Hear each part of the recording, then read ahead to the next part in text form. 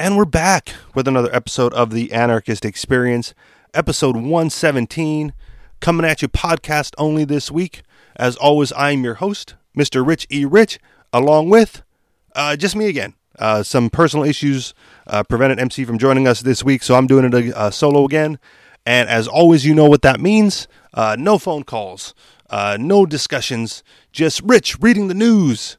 So here we go. Let's get right into the headlines this week. Here we go. From the top. Trump orders governments to stop work on Y2K bug 17 years later. Headline. Man charged with felony marijuana possession had no actual weed. Headline. Jeremy Corbyn. Empty homes owned by rich should be requisitioned for Grenfell Tower residents. Headline. Cops refused to help man get his stolen truck, so he used Facebook and got it back himself. Headline, it's confirmed. Without government subsidies, Tesla sales implode. Headline, do you have a constitutional right to follow the president on Twitter? Headline, how schooling crushes creativity. And finally, headline, cops set up elaborate scheme to charge Good Samaritan for returning lost cell phone. As you can see, luckily for me, I did a lot of show prep this week, so we got a bunch of headlines for us to get into. So let's just get it started. All right, let's start with this one. Headline. How schooling crushes creativity. And the reason we start here, again, if you haven't been paying attention, I have my son for at least part of the summer, and I'm doing my best to convince his family that has him on a regular basis, to let him drop out of school and do some homeschooling on his own.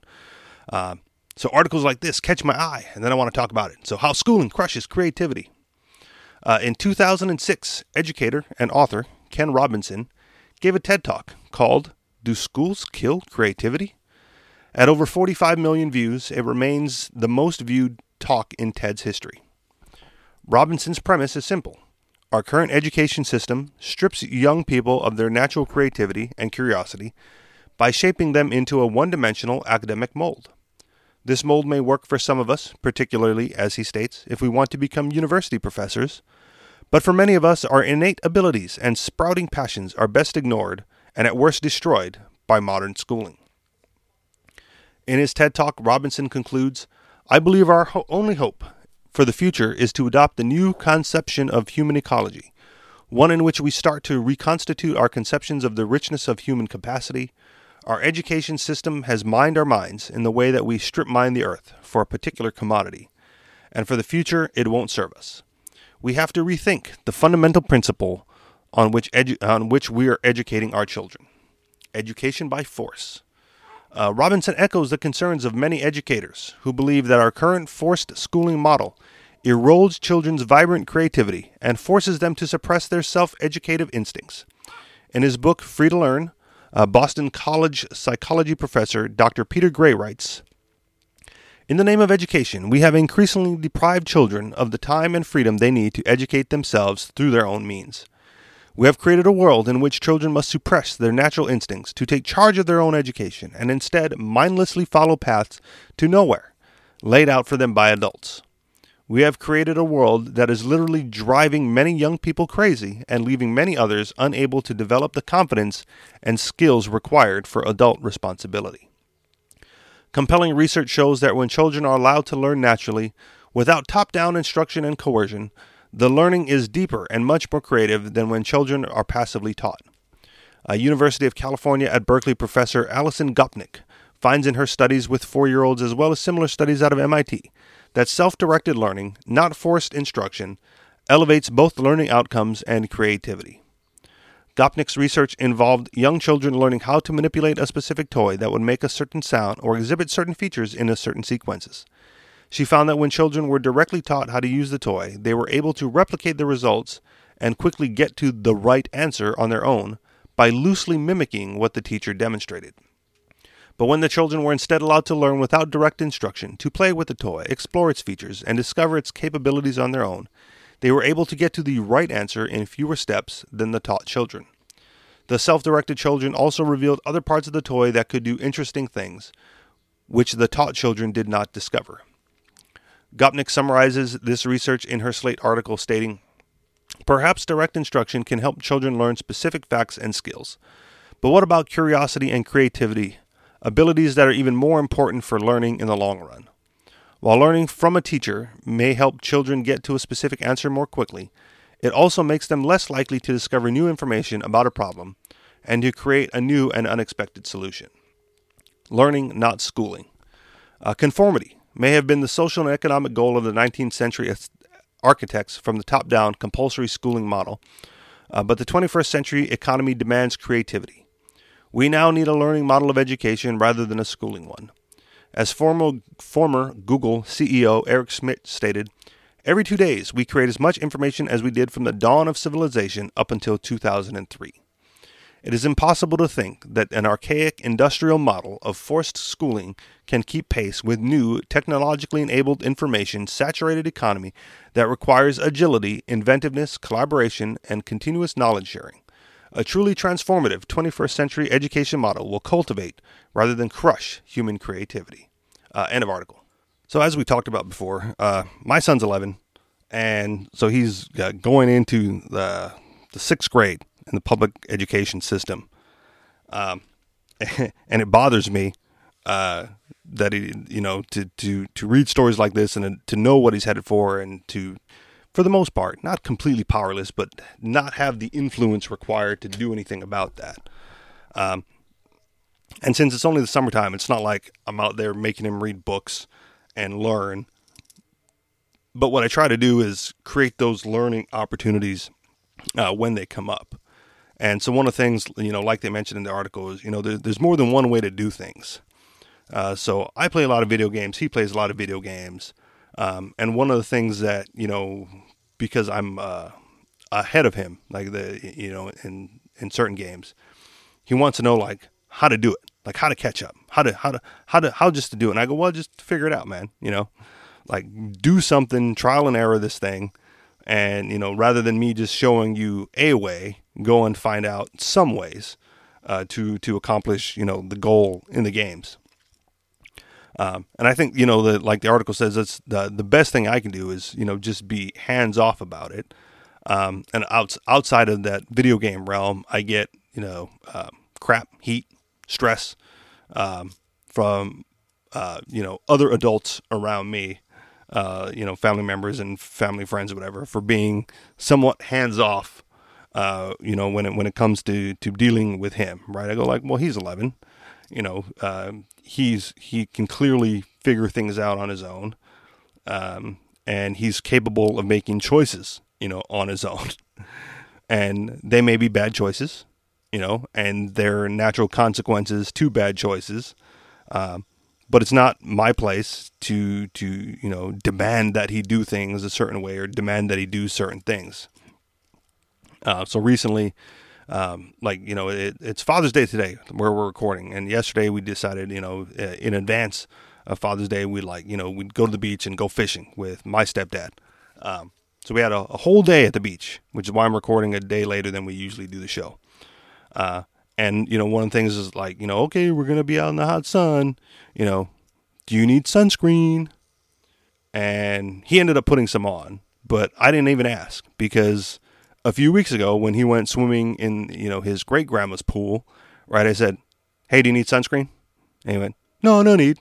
I went, okay, that is a personal choice, man. Like, I'm not going to force you to wear it, but you should know better, having been swimming and been to the beach and, living here, the dangers and the consequences of not wearing sunscreen. But he's like, you don't need it? All right, you don't need it. I'm not, if I go in the water, I wear like a shirt, and then I sunscreen up, the rest of me, because I don't like being burnt.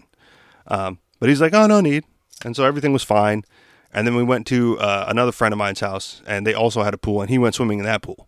And because he had said, no, I don't need the first time, I didn't even bother asking the second time. It was like, you didn't need it the last time, you don't need it this time.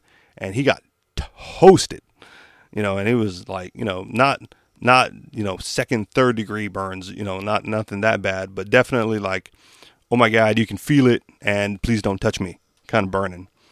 And, so they got me like, why wasn't he wearing sunscreen? I'm like, well, the last time I asked, he said he didn't need, so I didn't bother asking. And then he makes up the little excuse like, well, the last time it wasn't as hot, And I was like, well, then you should have asked for some this time. Like, we had it. You could have brought it with you when you packed up everything else. That's the other thing, right? I go like, do you have everything you want? Do you have everything you need when we leave the house? If you don't bring it, I don't have it for you. So whatever you need when we go, you should probably pack up now. And then again, for me, the natural consequences of that is, oh, I need this. And it's like, I'm sorry, man, you don't have it. I told you to pack and you didn't pack. You misprioritized what you were doing at the time when everyone else was getting ready. You were catching Pokemon when everyone else was, running through a mental checklist of what we need when we go out. And so they get mad at me like, why don't you just pack it for him? I'm like, well, because then, where's the learning opportunity if I do everything for him, So I'm real hands off with lessons and stuff like that. And my fear is that the number one, they won't stick because he's only here for, a month or two more. And then he goes back to, his environment where everyone does stuff for him. And then goes to, school where everyone shows him how to do things, the way, instead of figuring out many ways to do things. But at the same time, I'm not going to change, my model of behavior to accommodate the stupidity of, the public school system where everything is done for him and everything, and everything is shown for him how to do the one way. So I'm a big fan of, homeschooling, unschooling, self-directed learning, and, natural lessons, right? I'm not going to put them in harmful situations that are, deadly or, very damaging.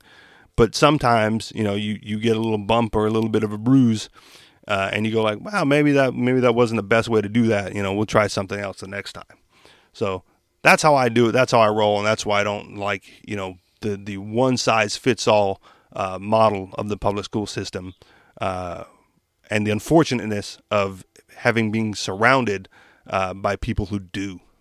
All right, moving right along. Headline: Man charged with felony marijuana possession had no actual weed. A Florida man arrested in North Carolina for felony possession of marijuana with intent to distribute, even though he had no pot in his possession at all. Into the article. Jason Hume and his girlfriend, Jordana Colby, live in Fletcher, North Carolina, a very rural part of western North Carolina. The two were arrested by McDowell County Sheriff's Office in May on felony possession of marijuana with intent to sell and distribute, as well as possession of drug paraphernalia. The only problem with the charges is that there was absolutely no smokable marijuana plant matter in their possession. In North Carolina, marijuana arrests alone total in the tens of thousands each year. The result of such a tyrannical practice is morally innocent people like Colby and Hume losing their freedom over pieces of plant.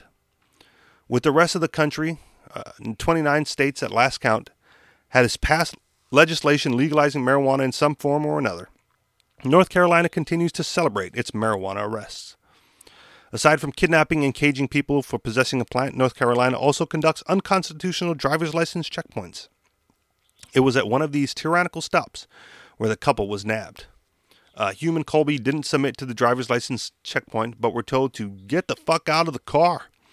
The driver's license checkpoint was held in the early morning hours of May 1st, and that's when the authorities said they discovered 500 cannabis seeds, separated into 50 packets, like pumpkin seeds can be found in any general store. Hume tells the Free Thought Project that he ordered the marijuana seeds legally off the internet and was told not to allow the seeds to germinate, which he didn't. He was simply keeping the seeds as a souvenir until he could relocate to a state where he could legally grow cannabis. Police also found cash in the truck, which gives them, according to law, probable cause to seize the funds. I had about $800 in cash in my wallet. My girlfriend about $200 in hers. They took all of that, and we haven't gotten any of that back. Interestingly enough, the police also confiscated cannabidiol, which is legal in the state of North Carolina. I wonder if they're not familiar with the laws in their own state, Hume said. The couple was considering taking up residence in North Carolina, but now they're looking for a more cannabis-friendly state. Holding up those relocation plans, however, is the county's decision to prosecute the two. Hume admits he had one other possession charge and is seeking counsel in how he should proceed with the new, more serious felony charge he's facing. He's really hoping to plea bargain for reduced charges and said having a felony conviction will hurt his chance to get into the legal cannabis industry in some other states, as most states require butt tenders to be felony conviction free. As it stands, Hume has a court date of July 19th. Until then, he cannot leave the state of North Carolina. He currently works as a cook at a restaurant in Asheville where his girlfriend Jordana is an assistant general manager. Hume wants our readers to attempt to try and wake up your friends and family to freedom and spread the word about voluntarism. Voluntarism is the belief that you own your body, you own yourself, and you have the last say as to how you treat your body. It's essentially just common sense. Hume said that the arresting officer was aggravated and upset. There had been 2 overdoses in 1 week and was very angry that the fact he had to process the arrest paperwork. He wonders why the officer was so angry at him. After all, Hume said, cannabis is actually helping people get off opiates and other addictive substances. And Hume is right.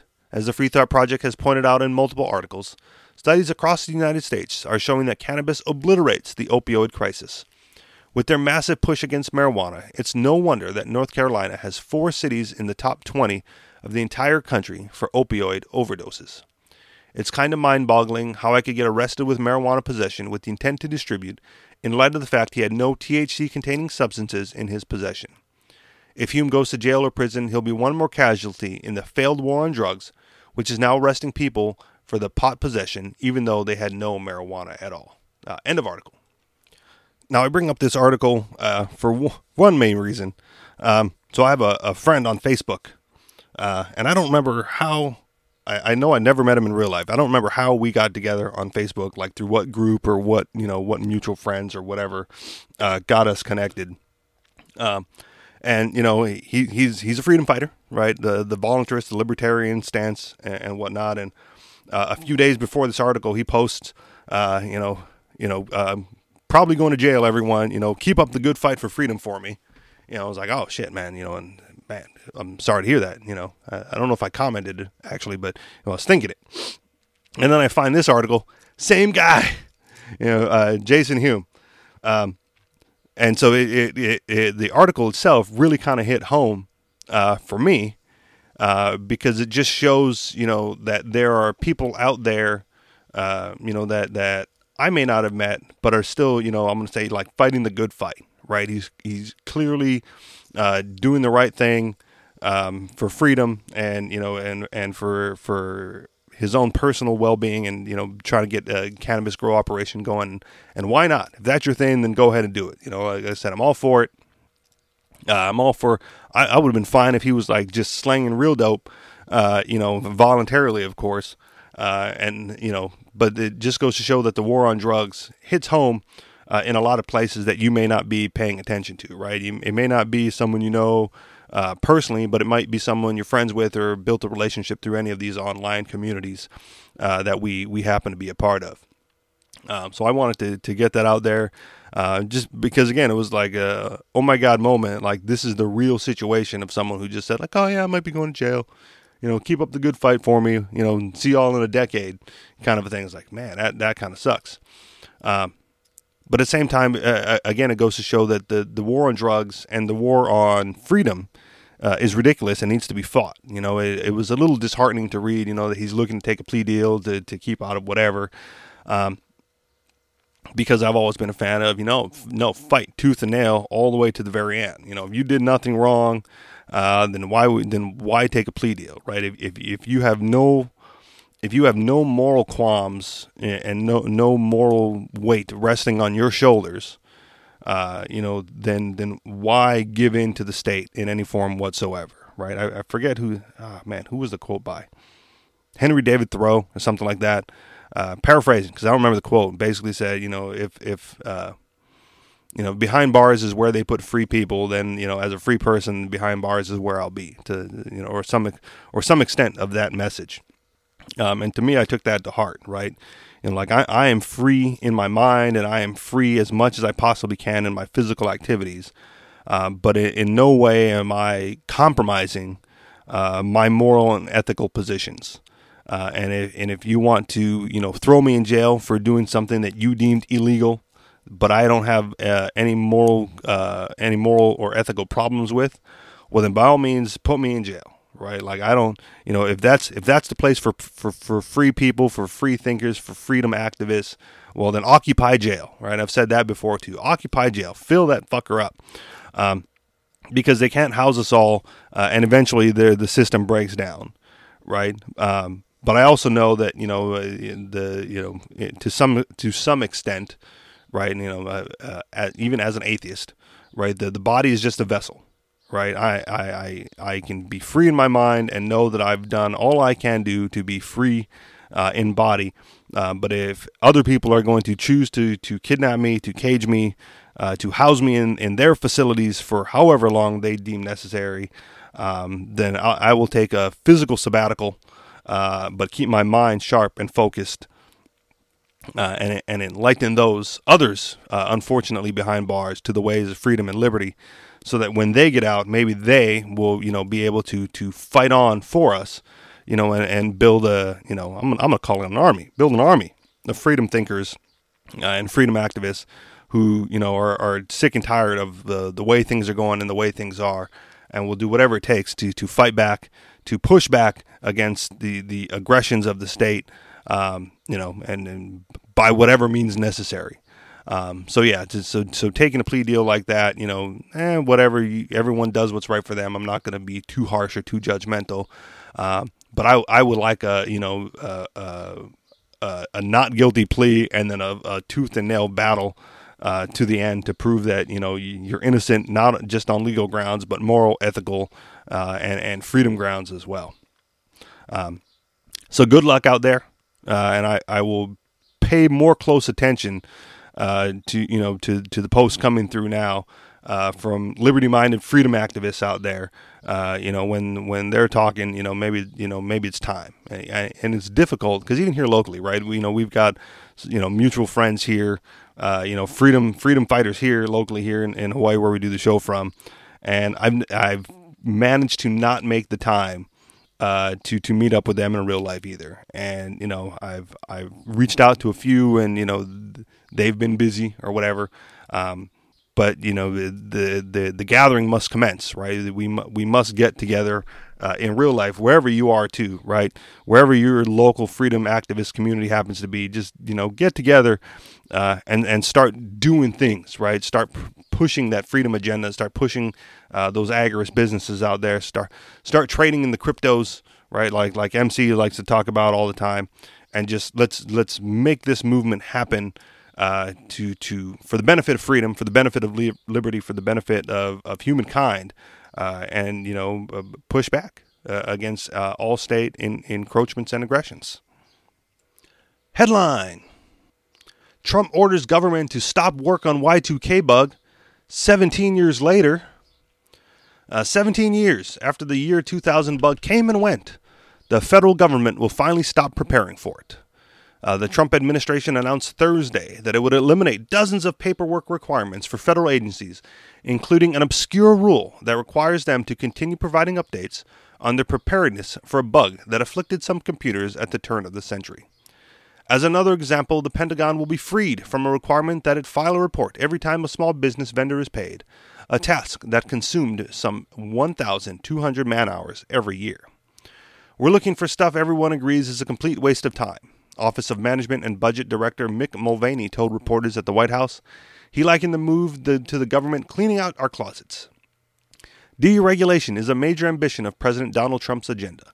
As one example, he has signed more laws rolling back his predecessor's regulations than the combined total of the 3 previous presidents since the process was established by the 1999 Congressional Review Act. 7 of the more than 50 paperwork requirements the White House eliminated on Thursday dealt with the Y2K bug, according to a memo OMB released. Officials at the agency estimated that changes could save tens of thousands of man-hours across the federal government. The agency didn't provide an estimate on how much time is currently spent on Y2K paperwork, but Linda Springer, an OMB senior advisor, acknowledged that it isn't a lot since those requirements are already often ignored in practice. Mulvaney said he hopes that by publicly eliminating the rules, departments and agencies will be inspired to review their own policies and procedures to reduce inefficiencies. Many agencies have forgotten how to deregulate, he said. It's been so long since somebody asked them to look backwards. The effort isn't intended to reduce the federal workforce, Mulvaney said, but should free up employees for more productive tasks. He said his agency would begin a second review of requirements imposed by presidential executive order and by Congress, with the hopes of identifying more that could be eliminated. End of article. All right, this one just gave me a chuckle because how often do budget crises come up, and then they shut down, they close down non-essential services, for government activity. It's like, well, the question is always, what were those? Why are we paying for those services anyway if they're non-essential?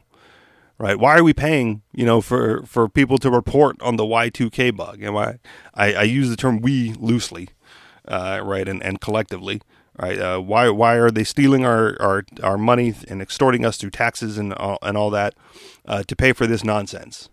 And this is just another example of one of those nonsense things that government does, like report for the Y2K bug. I think it was in Chicken Soup for the Soul book a while ago. I was reading, one of those stories, and it was about, a piece of paperwork that had been, copied, and copies have been made upon copies of copies. So the original form that the government office used was kind of faded and worn out, and no one really had an original document anymore. They just had, the copies of copies. And, there was always a box, that needed to be checked, right? Whenever you filled out this form, check that box. And, some newbie probably got curious, like, why do we always check that box? Like, why does that box need to be checked? When no one knows what the box is for, and no one can read it, what it used to say, as far as why we check that box. And so he did some digging and a little bit of research, and apparently the box itself went back to, like World War II or World War I or II, one of those wars, where it was a box that needed to be checked, to avoid like the air raid siren or something like that, something to that effect. I don't remember the exact story, but it was an air raid siren box, long after the air raid sirens have, come and gone as far as a way to, notify people about what's going on. They still had this box being checked and again, not even ignored for the most part, right? Like, like in the article, this was, the box was still being checked decades later because no one in the government, made the official change to figure out what this box was for, why it needs to be checked, and can we stop doing that, please? So this is just another example of that nonsense as well, right? Yes, we fill out our paperwork as government employees, and no update on the Y2K bug, right? Right? No further information provided. For over a decade, for 17 years, they're reporting on something that is of no consequence, no impact, and no necessity whatsoever. And none of those lower level bureaucrats, right, are smart enough or worthy enough or have the initiative enough to do something about that. Right, say what you want about Trump, and I'm not a fan, right? But at least he's the one going like, maybe we don't need to do anything with this Y2K thing anymore. Can we stop? Can we eliminate that, right? And from a freedom, liberty, anarchist perspective, any sort of deregulation is probably a good thing, almost guaranteed a good thing. And just get the state out of one more thing. So praise where praise is due, to put an end to this nonsense and whatever other nonsense, that, the article was mentioning in passing. But just imagine, if you're out there paying your taxes, going about your daily business, going like, oh no, we need the government, we need the state to do this and that and do for whatever. This is what it gets you. This is exactly what it gets you. Is nonsense like this, and non-essential services continue to go on, and a whole bunch of unnecessary functions that they do just to stay in business, right? And it pains me to hear that kind of rhetoric, more locally from family members who, despite my concerns, still work for the state, the big S state, right? Whether it's the local state or the federal state, they still work there, and they have their little conversations, and I hear them in passing about, oh no, we have to buy a whole bunch of stuff because otherwise we don't get our budget for next year increased. It's like, why that bringing that home, right? Bringing that mentality from work home is can't be good. If you're running your household with those thoughts and budgetary concerns in mind. Oh no, we have to spend the whole paycheck. We have to spend it all, otherwise we don't get any more money. It's just so financially backwards that I can't figure it out. And so eliminating any sort of that nonsense, probably for the best. So credit where credit is due. Thank you, Donald Trump, for getting rid of the requirements to report on the Y2K bug. All right. You know what? It's Father's Day. I'm getting a little long-winded here. Just reading through articles, it's a little more difficult without having MC or anything particularly standing out for me. So I'm going to cut this show in half. We're going to wrap this baby up right now so I can get back to the Father's Day festivities and shindig stuffs. So half show today. Maybe I'll title it 116 and a half or something like that. Who knows? But you guys know where to find us. Anarchistexperience.com, Facebook.com/AnarchistExperience.